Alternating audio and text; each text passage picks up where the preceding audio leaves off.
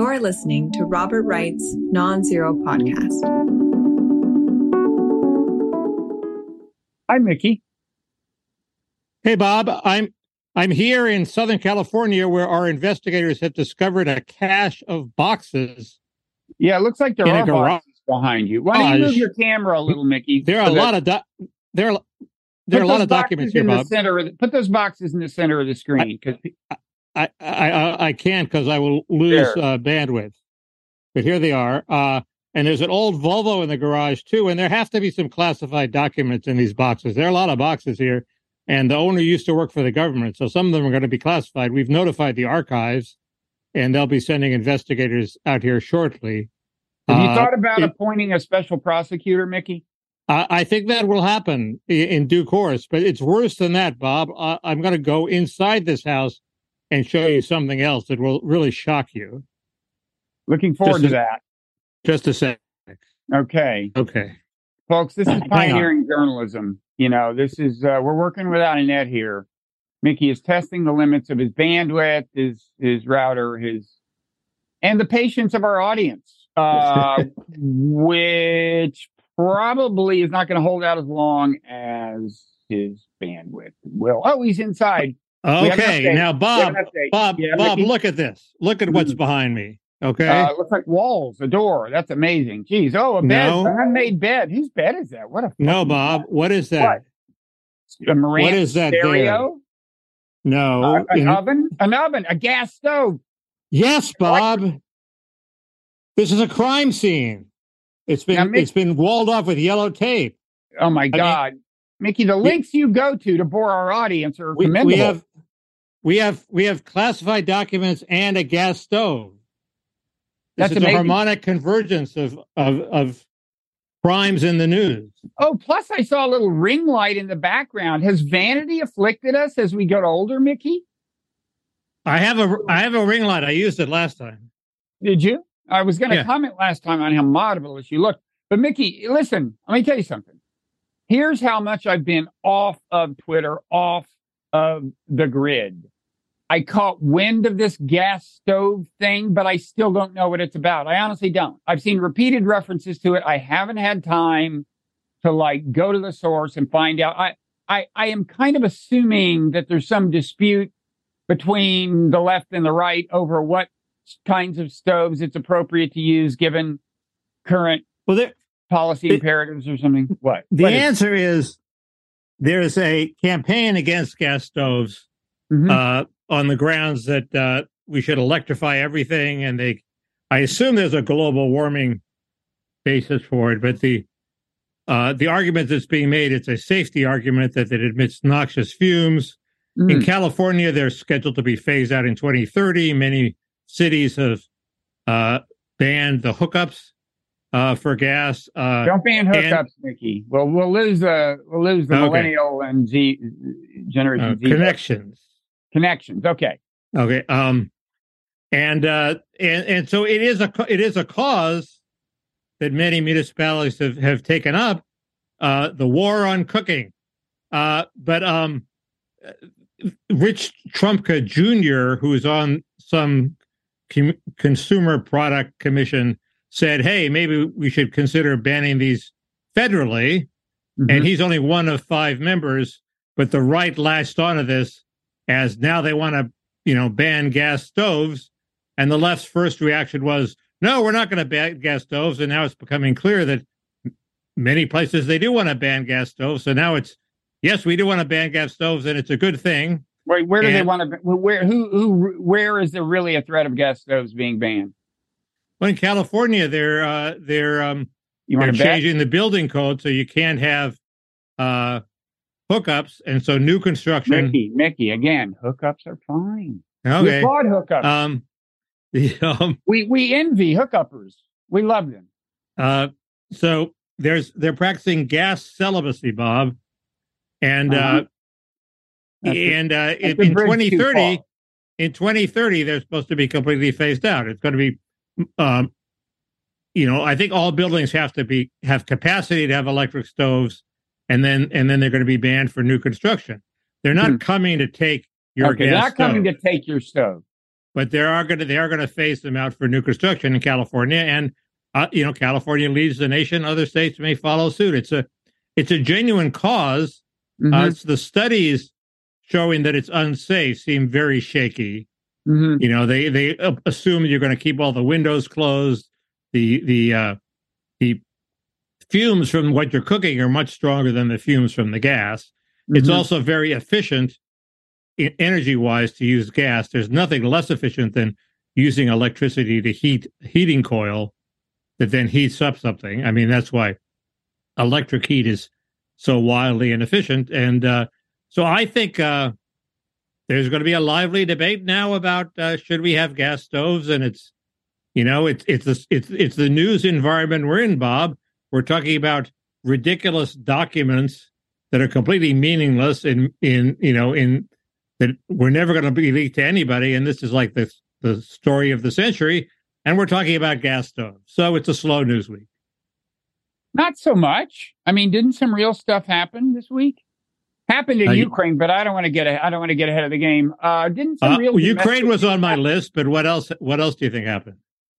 I'm trying to think. I mean, a lot of it is kind of parent room type fare. A lot of people died. A number of people died.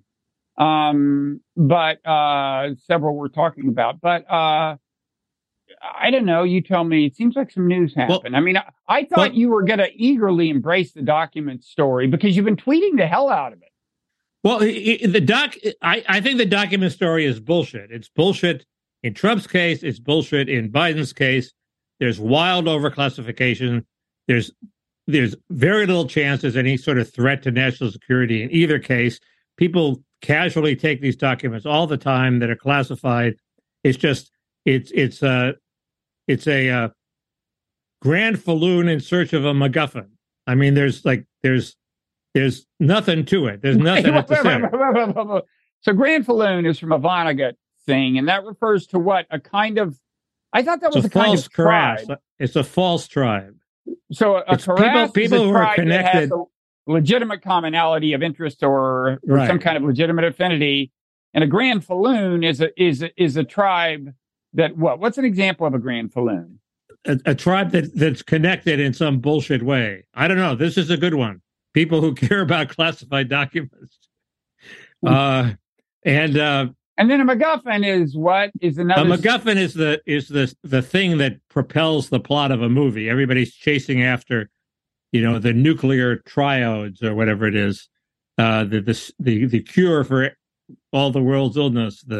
There's always something very important that they're chasing after. The grand falloon in search of a MacGuffin. Listen, it's difficult in the age of the internet to come up with a phrase that you cannot Google without finding that somebody has already used it. But I suspect we got a winner here, Mickey. I think you may have be the first person to ever say, you know what this is? It's a grand falloon in search of a MacGuffin. It's a grand falloon in search of a MacGuffin led by a rang-rang. I think that seals it. I think you can copyright this one. What is a rang-rang? You know what a rang-rang is? A rang-rang is also from Cat's Cradle by Kurt Vonnegut, and it's somebody who by their bad example leads you to avoid a false path in life. Oh. So, anyway, so I think it's all a bullshit story. It shouldn't be a threat to Biden. It shouldn't be a threat to Trump. They should drop all of it. It's an incredible waste of manpower. When you find out that Hunter Biden was sneaking into Biden's garage and selling state secrets for crack, not completely impossible, then we have a case. But until then, unless they're really important secrets or they're being leaked to a foreign power, it's just like much ado about nothing. And I thought it's like the Hillary's email story, which I always thought was bullshit too. Yeah. Trump's a little responsible for his thing being blown out of proportion, assuming that's what it is, because he, when contacted by the archive, when subpoenaed, he resisted the subpoenas. He refused to turn them over for a while, right? I mean, the Biden people found them, they turned them over. Now, is there something shady about the timing? Did they know about them before the midterm election? Well, you've hit on something, and I wanted to talk about that. They searched the office. Somebody searched the office. This is an office that's not at the White House. It's in Washington, D.C. I think it's near GW maybe or something. Anyway, it's an outpost of the University of Pennsylvania where you taught, Bob. So you're implicated in this. I believe the Biden, I did teach at Penn, but I think the Biden Penn Center is in Washington, possibly. Okay. But it's affiliated with Penn University of Pennsylvania. Anyway, it's an office he had there. They looked at boxes in that office 6 days before the election. Okay. Mm-hmm. And they didn't reveal it. They told the Department of Justice when they found these 10 or so classified documents, we're just taking their word for it. But they didn't tell the public until 2 months later. So obviously they didn't want this to come out right before the election. But if you were worried about it coming out right before the election, why would you search before the election? Why wouldn't you wait 7 days till the election was over? Then you search. Then there's no chance of affecting the election. So the timing is very odd. Did something force their hand that they had to search early? Was it found by accident? Were they searching for something else? I mean, maybe they just were looking at I have a whole bunch of crazy conspiracy theories. The best of them, there could be an Epstein connection. You realize that, right, Mickey? I'm kidding. But there could be. Who knows? Well, no, the Epstein connection would seal the deal, but or Leslie Wexner connection. That's all we'll settle for now, right? Yeah. We had a good one last week in the fair. So, but why were they searching this thing? Where they really say, okay, right before the election, I know, let's search Biden's offices to see if we can come up with any classified documents, because that'd be really embarrassing to us if it ever came out. So let's do it. That seems implausible. What's more plausible, but barely more plausible, is they were worried about some second Watergate break-in into this office. So they were checking it for signs that documents were stolen. There was a break-in, and the Republicans were going to use this against Biden right before the election. It was going to be an October surprise, or in this case, maybe a November surprise. And they while they were doing it, they happened to come across these classified documents. That's a crazy conspiracy theory, but it's not implausible. The other thing is, some janitor found them and said, I'm going to go to the press. And they said, no, who knows? Mickey, for a guy who thinks that this whole thing is bullshit, you're capable of holding forth about it for quite some time. I suspect if I hadn't intervened just now, you'd still be talking. No, that's sort of it. It dovetails with because Hunter was living in the house apparently while these documents were there during one of his crack periods. It dovetails with the Hunter story, which was in the news because the special prosecutor Weiss, who's investigating Hunter, is supposedly about to indict or ready to indict in the spring. And the New York Times, perhaps in anticipation of this, produced a big account of Hunter's life that supposedly showed it more nuanced than we previously thought. It didn't really, and it was very credulous. The best incident, the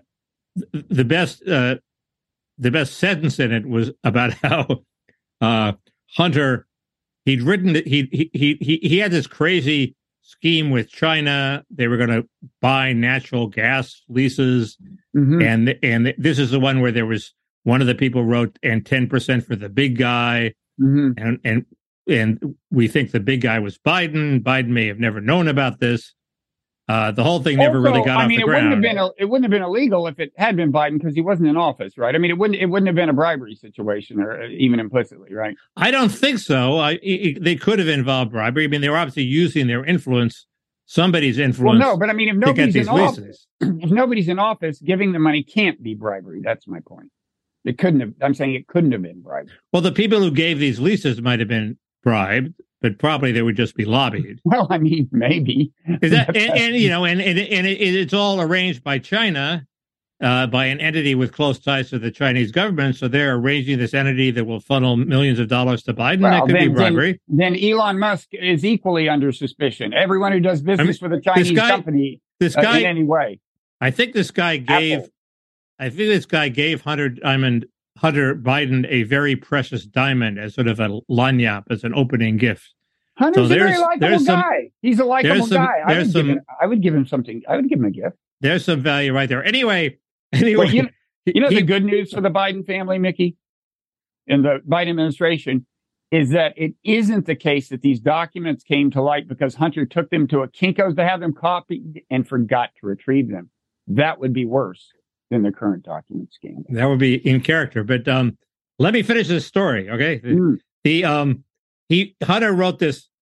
Hunter rented an office for this outfit, this Chinese outfit, and he wrote a letter to his landlord saying, "And could you change the nameplate to Hudson Ventures, whatever the name of the company was, and the Biden Foundation?" And he listed Joe Biden as his office mate. Okay, and his explanation is he was boasting to the landlord because he was worried the landlord would cancel his lease because the video camera caught him sneaking a homeless man into the lobby so they could both smoke crack together. Okay, that's his excuse. That's his alibi. I was just smoking crack for the homeless guy. Okay, and this shows how Hunter's degeneracy is his best defense now. Yeah, it's getting to the point where you could raise questions about Hunter Biden's judgment, I think. Tell me if I'm going too far. Well, but I thought this actually made him look good. He's achieved social equality. He's not too snobby to hang with a homeless guy. Maybe he read your book. That's probably true, So that it's work. My book reads much better on crack because you can get through like the fourth chapter, which is unreadable, and break through into the rest of the book. You saw that Mike Pompeo solved the blurb problem. You know how awkward it is to ask for blurbs? He just asked himself. There's only one blurb accompanying his book, apparently. You saw this, right? No, I didn't. No, it's like in quotes with the publicity material, there's a quote, and you go, oh, what's the quote? And it says something like, oh, I wish I had the exact thing. It's like, I tried to tell my most blah, blah, or, these are really interesting stories or something that I told, quote, Mike Pompeo. That's it. Well, that's, he's eliminated the back scratching. You blur my book, I black. I mean, right. It's like any earmarks. It's a major reform. You know what he's probably doing is guarding against corruption in the event that he should be elected president. He wanted to make sure he won't owe anybody anything. So he didn't approach anybody for a blurb. I applaud that. Anyway, this New York Times thing was very credulous. It had one of the charges is that the way Biden profited is that Hunter paid for some of Biden's expenses. Mm-hmm. And they say, oh, well, there was this guy, Schwerin, who was an advisor to both of them, and he had access to both accounts, and occasionally he would pay Biden's bills with Hunter's money and from money from Hunter account. And he assured it was repaid. But the Biden people swear that, Hunter and Joe did not have access to each other's accounts. Well, yeah, but this other guy did. So what the fuck? I mean, why is that a defense? And the other thing is, with the China thing, the 10% for the big guy, the Times said, but the sources say that Biden did not participate in any negotiations with the Chinese and never met with them. Well, yeah, so what? The question isn't did he meet them? The question is he getting 10% of the profits of this outfit that these Chinese government-related entities set up? Right. So it's a complete non-defense. And then time and again, the Times offers these bullshit defenses, to something that there could actually be something to this. I wouldn't bet my hat on it, but. Well, if any of this, the documents thing, the Hunter stuff, can make it less likely that Biden will be on the Democratic ticket in 2024, I'm in favor. Well, that's of pressing on the accelerator. That's the other conspiracy theory is they were looking at it because the deep state now wants to get rid of Biden because he served his purpose and he might lose. Theory. But then the question is still, why did they look for it before the election? Because they don't want the Republicans to do well in the midterms. Now that the Republicans are the party of non-intervention in abroad, relatively speaking. So deep state doesn't want the Republicans to do well in the midterm, but they don't want Biden because he's incompetent enough or is kind of, he could lose the next election, in which case you'd have some Trumpists in the White House. So it's all consistent. They want to keep Trumpists away from power. Right, but that doesn't explain why they would do it before the election when it could only help Republicans in the midterms if they found something. You're saying they don't want to help Republicans in the midterms. They want them to lose. So why not wait till after the election, get the goods on Biden, and then leak them to the press and, et cetera, et cetera. Excellent question. So much for that theory. Oh, well. Anyway. It is stunning that over half of Republicans now don't want to aid Ukraine. Yeah, it is. It is funny. I noticed that looking at some polling data that the teams have flipped on foreign intervention. In this case, proxy intervention. And I assume that's why Condi Rice and Gates wrote this editorial saying we have to get arms to Ukraine now because there may not be the money for the arms later. The support is dwindling, so they got to shoot their wad now. Yeah, so they co-authored a piece. Last week I said we're giving Ukraine these Bradley fighting vehicles. I think this is kind of a threshold, and we're going to see more and more heavy arms of this kind, armored vehicles and things. And I got to say that op-ed by Condi and Bob Gates was possibly vindication of my claim. Let me interesting footnote to Condi and Bob Gates. Being now cheerleaders for arming Ukraine to the hilt, because, and this, I was reminded of this. I wrote a newsletter piece in the Non-Zero newsletter, and in the one I put out yesterday, I wrote about this. We've all heard that the current head of the CIA, Bill Burns, who was ambassador to Moscow in 2008, sent two kinds of warnings about extending a NATO invitation to Ukraine. One was a memo that he sent broadly, but he also sent an email to Condi, which he says in his memoirs she did share with Bob Gates. Now, she was Secretary of State. I guess Bob Gates was at that point National Security Advisor. I'm not quite sure. I don't think Gates was ever National Security, but wasn't he the Secretary of Defense? Okay, he was Secretary of Defense, but she also shared it with Hadley, who was the National Security Advisor, I think, right? So these three people read this email in 2008.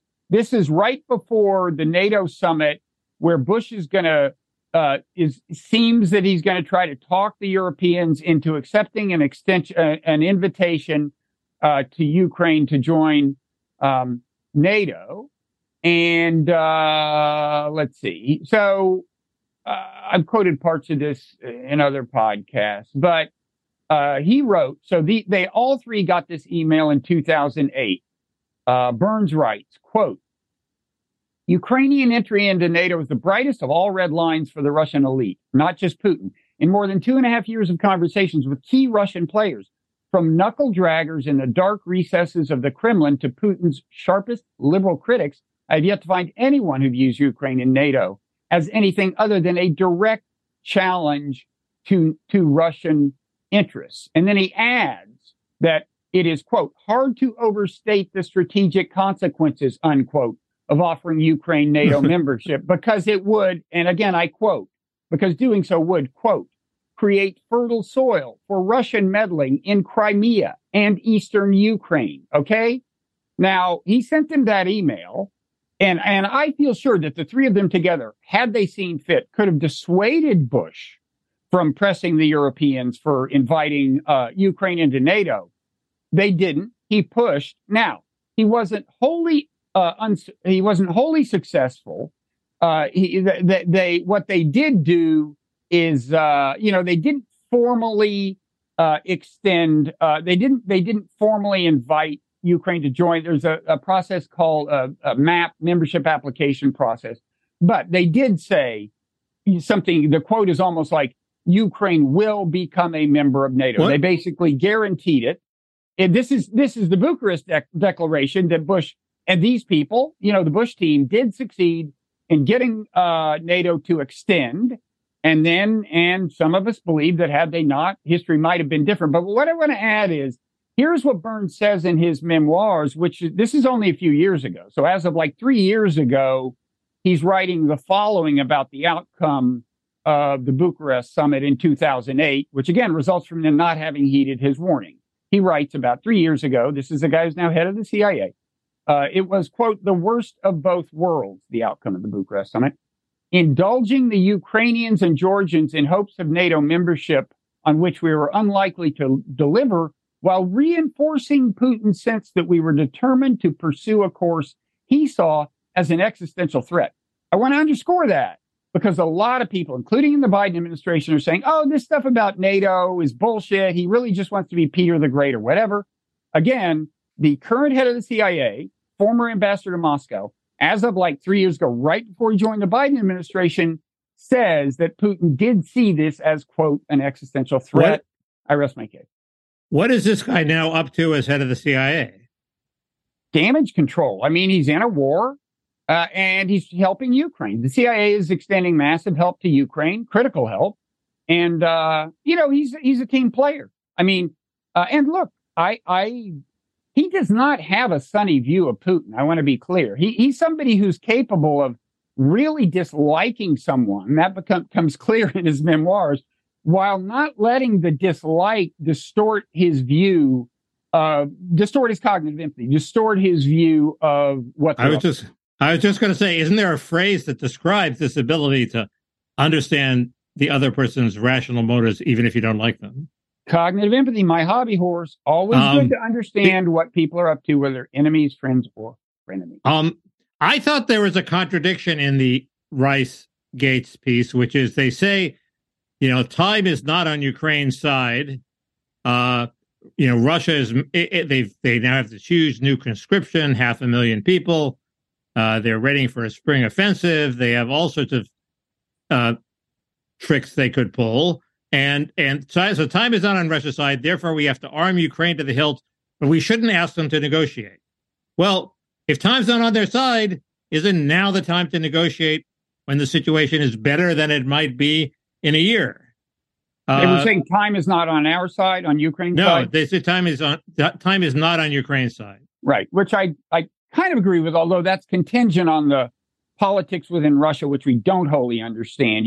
Can Putin sustain support for further mobilizations? If he can, I think they're absolutely right. And I guess they think that if they give them enough weapons, these Abrams tanks, which require this incredible supply chain to keep fuel, they're the biggest gas guzzlers on the planet, will somehow, turn the tide, and all the Bradley fighting vehicles, etc., so that the time will be on Ukraine's side once they get these weapons. Nikki, maybe that's the way to keep Biden from sending them Abrams tanks, is to underscore the carbon emissions. They should be electric tanks, obviously. But listen, actually, Condi and Gates, I call her Condi since we've never met, Condi, Rice, and Gates explicitly excluded Abrams tanks. That's the one thing they are not recommending sending. They're saying there are enough pretty heavy European tanks. Just send those. And that seems to be happening. These Leopard tanks. Apparently, Poland is saying they want to send some. That will require German permission, but that puts pressure on Germany. They'll probably say yes. Anyway, but everything else, Gates and Rice want to send them, including, fighter jets and advanced drones and all kinds of things. And there is, I sense, there is a certain amount of this kind of momentum for doing this. And it's funny. It seems like all talking points work in favor of sending them more arms. When Ukraine is doing well, it's like, okay, we can do this. We can push them. We just need some more weapons. And when Ukraine is on its heels, and at the moment, which let's talk about a little, this week, they seem to be a little on their heels. It's like, oh my God, we need weapons. Which, both are plausible arguments in and of themselves, I guess. Isn't weapons one thing, and sharing satellite information and having our satellites do spying for Ukraine seems much more dangerous because it implicates us in the war effort, more closely. And if Putin wanted to broaden the war to include us, that would be a pretty good excuse. But we're already doing that stuff, right? Maybe we should stop. Well, I don't think that's going to happen. That's been completely vital. We've had a big intelligence edge, I think, by virtue of our, because now Russia, I think, has succeeded in getting a hold of some satellite surveillance imagery from private contractors through third parties, since they wouldn't sell them to Russia directly. But still, I think we have a huge edge over real-time battlefield intelligence. We're giving that to the Ukrainians. I think you're going to see a lot more weapons. We couldn't give them the ability to do that with working with Starlink somehow, and they wouldn't need our satellites. I don't know. Starlink, those aren't surveillance satellites; they're communication satellites. Those have been important in sustaining their communications infrastructure, right. But I'm talking about real time or close to real time surveillance. Right. But I was thinking that it surveils in real time, then it sends the message to everybody via Starlink. Well, that may play a role. Starlink has been important in for communication. Okay, well, so are you worried that Russia will do something crazy like involve us or nuke somebody? Nobody seems worried about that. Well, not at the moment. I mean, the time to worry about nukes and things like that. There's always, every day is a time to worry about a war expanding, but the time to worry about that big time is if they're being pushed back and back and back to a point where this is clearly a big political loss for Putin that endangers his regime, I think. And this week, Russia scored what was its biggest success in about 6 months, which is partly a comment on how little success it's had over the last 6 months. But they did take this town of Soledar. It's only 10,000 people, even before the war started. That was the population. But first of all, it's immediately to the north of Bakhmut, which is more like 100,000 people. And, Bakhmut is the town they've been trying to get, which in itself isn't the big enchilada, but is considered the gateway to what is the big enchilada in Donetsk, which is these two cities of Kramatorsk and I think Sloviansk, these twin cities. If Russia got those, there's two problems. Okay. If Russia gets those, then it can say it pretty much has all of Donetsk, at least in terms of large population centers. Now, you may say there's an upside there because then Russia will be especially interested in cutting a deal. He can say, I got the two Donbass provinces, whatever. That may be true, but the other thing apparently is that those two cities are the last line of defense before the Dnieper River. So if Russia takes those two cities, it may be able to relatively easily take a ton of more territory up to the river. Anyway, right now where we are, to step back from that, is, you can think of there being two big lines of defense before the river. One is where those two cities are. And then one is where the Russians are right now. The kind of Bakhmut area, and they don't have Bakhmut yet, but this village they've taken, or I thought it was in dispute whether they'd taken the village, and the Wagner group claims to have. It was a Wagner Act.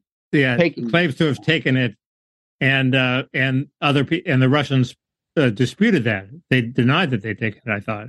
Well, the Russian government, there's some tension between the Wagner group and some elements in the Russian government. This guy Prigozhin, who runs the Wagner group, this private mercenary group that, has been very closely allied. He's the chef.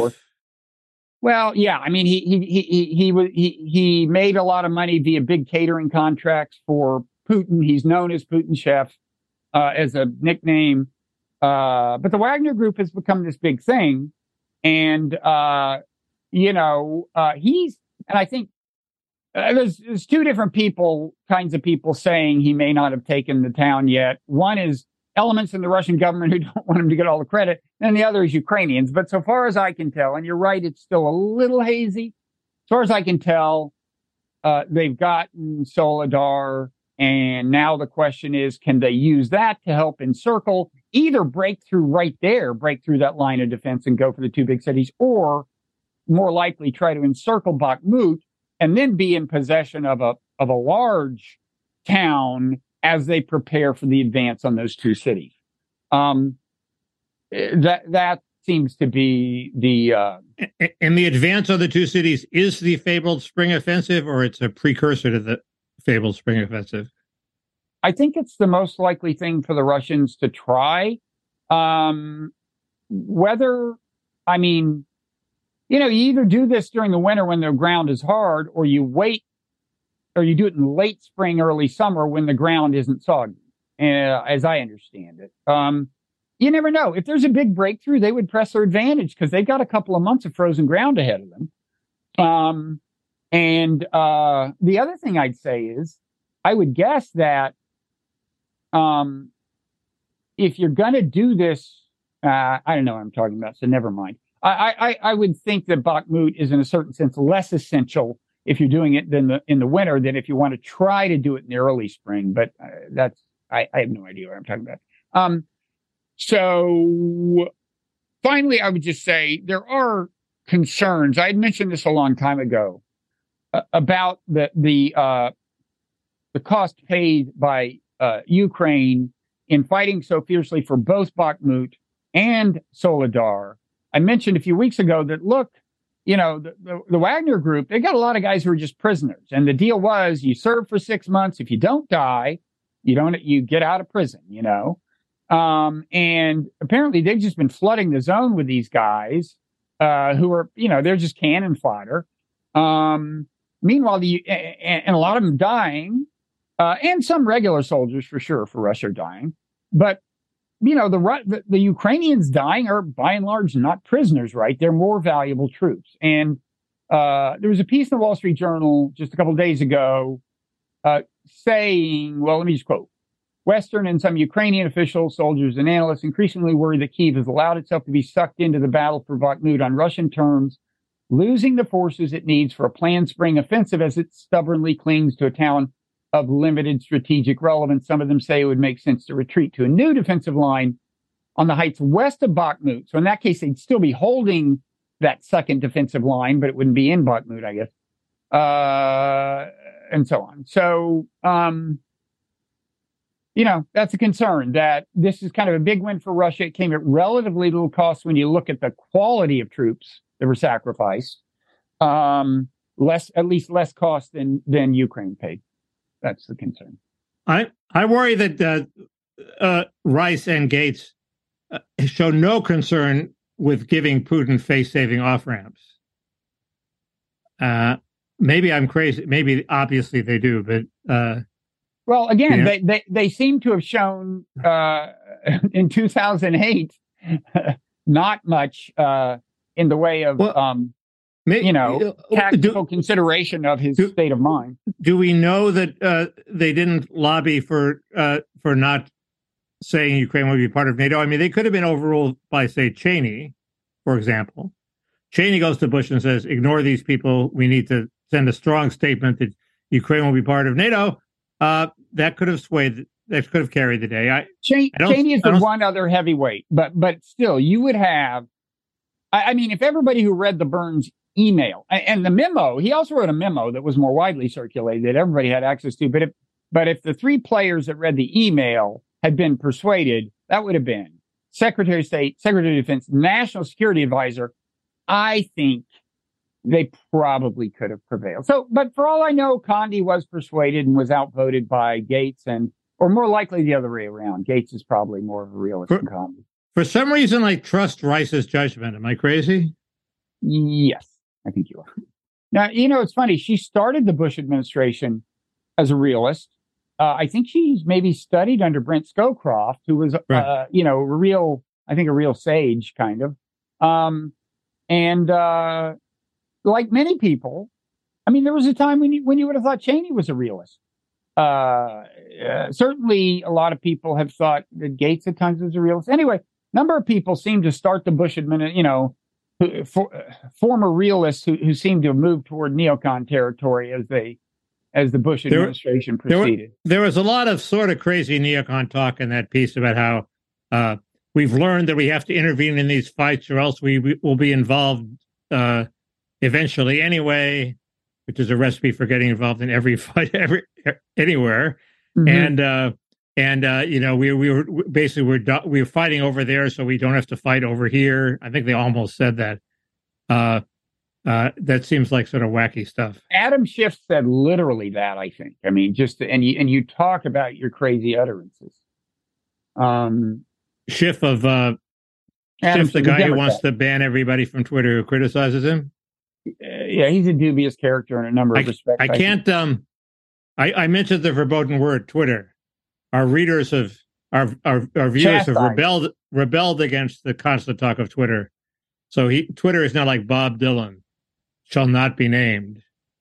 I'm the only one who's. Oh yeah, that's right. They got tired of my talk about Bob Dylan, I guess. There was a populist rebellion against Bob Dylan. Well, I lead the rebellion against Dylan himself. Then there's the rebellion against me talking about him. These are right, and me talking about counterinsurgency. Right. But quickly, one more thing on Ukraine. Some numbers I came across is that most Russians support the war. Okay, but in terms of the prospects for peace talks and what kind of pressures may be on Putin, what kinds of room for maneuver he may have. The most respected poll in Russia, which is done by this Russian guy who is kind of pro-Western, I guess. But anyway, the question was asked of people, do you think it is of Russians? Do you think it is necessary to continue military actions or proceed to negotiations? It was almost a binary thing. 53% said proceed to negotiations. 41% said continued military action. So although most people in Russia say they support the war, it looks like there's more support for peace talks than for not. Meanwhile, on the American side, this is actually in today's non-zero newsletter, The Earthling, but I give it to you for free, Mickey. There was a poll of Americans about what is it? Should we urge Ukraine to settle for peace as soon as possible? In July, only 38% of Americans said yes. In November, the most recent poll I've seen, it was 47. Meanwhile, if you ask, should we support Ukraine for, quote, as long as it takes, that number dropped from 58 to 48. So, there may be on both sides, in both America and Russia, some non-trivial support for peace talks. It's on both sides. It's becoming the elites versus the people, right? Well, we're talking foreign about policy elite of Russia, numbers. Maybe split, but that's a good way of putting it. If there's, I would guess that if there's pressure on Putin to sustain and even expand the war, it is mainly, he's thinking of it as coming mainly from the elite level, I would guess. And the problem with your argument about he won't use nukes until he's in a perilous situation is the perilous situation is not dictated by the military developments on the ground. It's dictated by political developments in Russia. So he could be in trouble anytime. Right. And the interaction of the two, I would say. But he could decide next week, the only way to shore up my position is to use nukes. And then we're fucked. Yeah. I mean, I don't think I think he'd have to have his back against the wall. But part of the problem is we don't know, as you're kind of saying, we don't know when he's got his back against the wall. We don't know enough about Russian politics. So, and I worry that, there was kind of this phase of concern about nuclear war, and then it just passed. And now people like Condi and Bob Gates are acting as if it's just not there. Let's push them all the way back to the borders. And again, as I've said, that's not going to be easy to do. If you give them all the weapon systems they're talking about, I think you're just talking about mass carnage for a long time, maybe pushing them back to or near the borders, and hoping that you don't get World War III in the meanwhile. What about the optimistic scenario? They do the spring offensive, it either fails or succeeds. Either way, you have a negotiation at the end of it that will be influenced by whatever the situation on the ground is. Either Russia will want to negotiate or Ukraine will want to negotiate.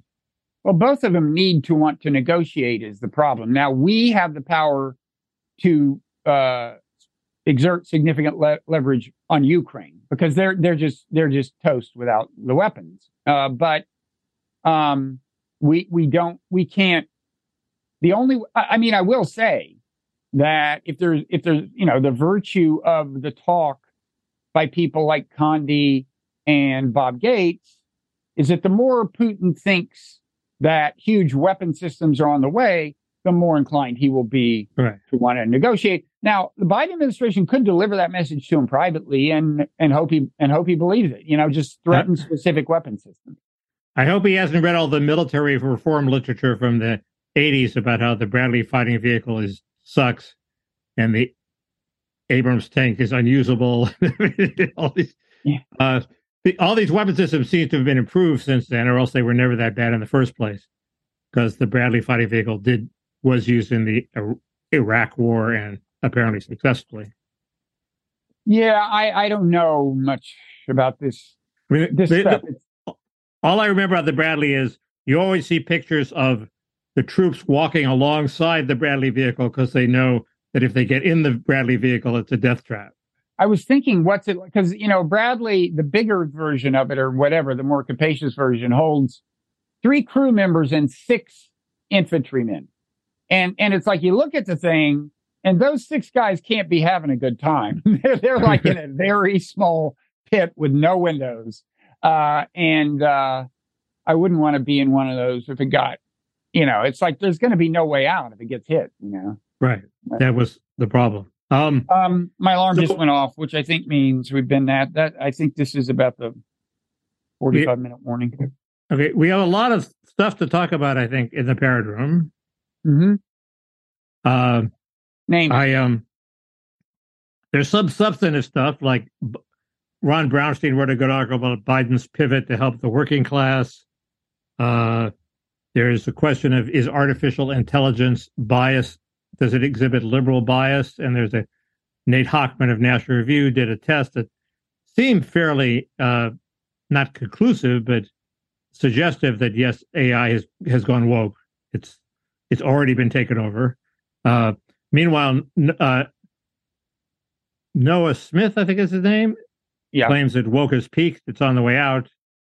Does he offer any evidence for this? Good question. Big profile of Matt Iglesias.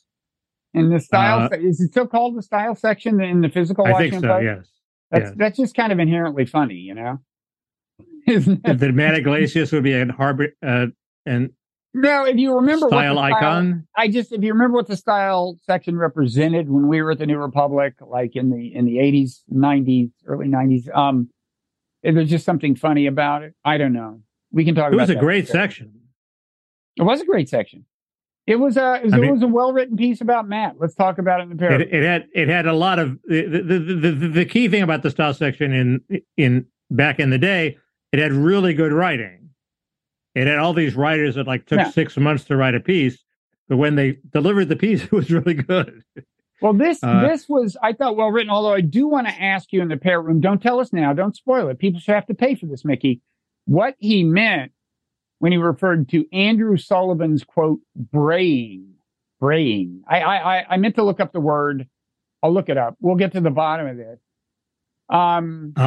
Okay. Because Matt and Andrew and Glenn Greenwald's something, because those 3 are consecutive in the Substack leaderboard. They're right. They're lumped together. And so he mentioned all 3. You know who else has a Substack now? Who doesn't? Wouldn't it be faster to say who doesn't? My wife doesn't. Sam Bankman-Fried. Oh, excellent. Wait, who was coming out? Oh, I know, this big VC guy. Not VC guy, but hedge fund guy. Is it Ackerman or Ackman? You know the guy. He's pretty well known. I once saw him at a party. That's the kind of parties I go to.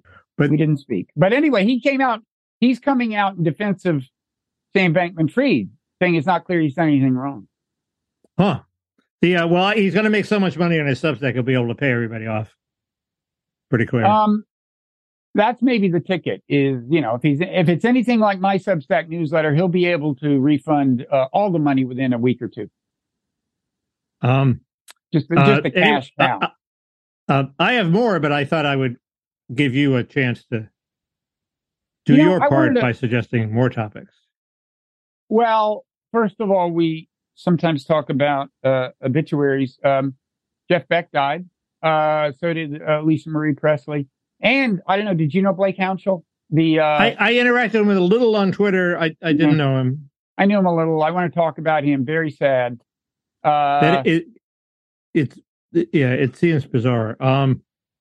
And so you just never know. I have another angle on that, which we'll talk about. Okay. And let's see, I did have a list of, go ahead and what else do you want to talk about? There was a ridiculous article by, I guess it's Robert Draper on Newt Gingrich. There was a huge raise for congressman that snuck in under the wire. There's White Lotus, and Bob, I made the mistake of watching the Golden Globes, where the lead character of White Lotus spoils the plot. Oh, yeah, big mistake. Big mistake. Just saying. Well, as long as she's done that, we can talk about it. Just saying. I want your permission to do something radical with respect to White Lotus. There was an article by Julius Krein on ESG, which is the corporate government goes woke, and Krein is very smart and always has something to say. I didn't quite understand this. We could talk about it. I have a crazy conspiracy theory about McCarthy's cliffhanging speaker vote and Met Gaetz. I have a saga of Mickey who tries to get a hearing aid. Oh, Mickey, that's sad. And there are all sorts of new technical developments, which I've stolen from John Ellis's newsletter. Okay. Which we can talk about. And there are artificial bots that let you talk to Karl Kautsky. That's the guy's name? Kautsky? Who is he? He's a great Viennese satirist, I believe, radical leftist. And he through AI, he comments on events of the day. He could take my place or your place in the parrot room.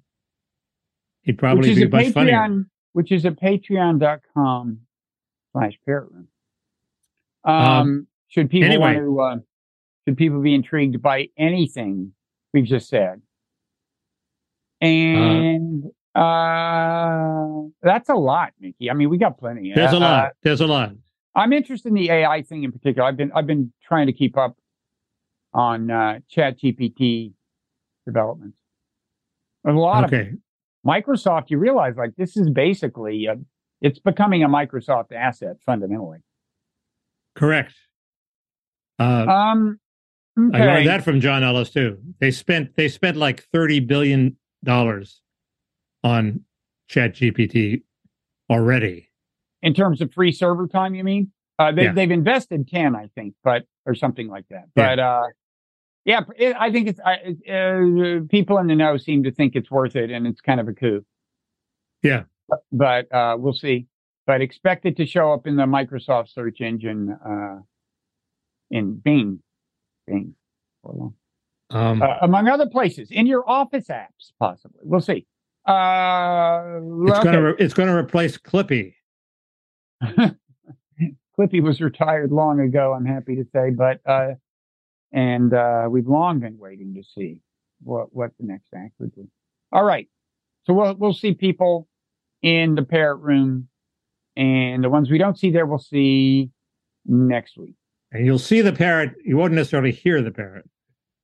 Now, the parrot's got microphone issues, but it's such an attractive parrot that just seeing is enough. I like to say. And we just like to watch. Yeah. We just like to watch. All right. See ya. See ya.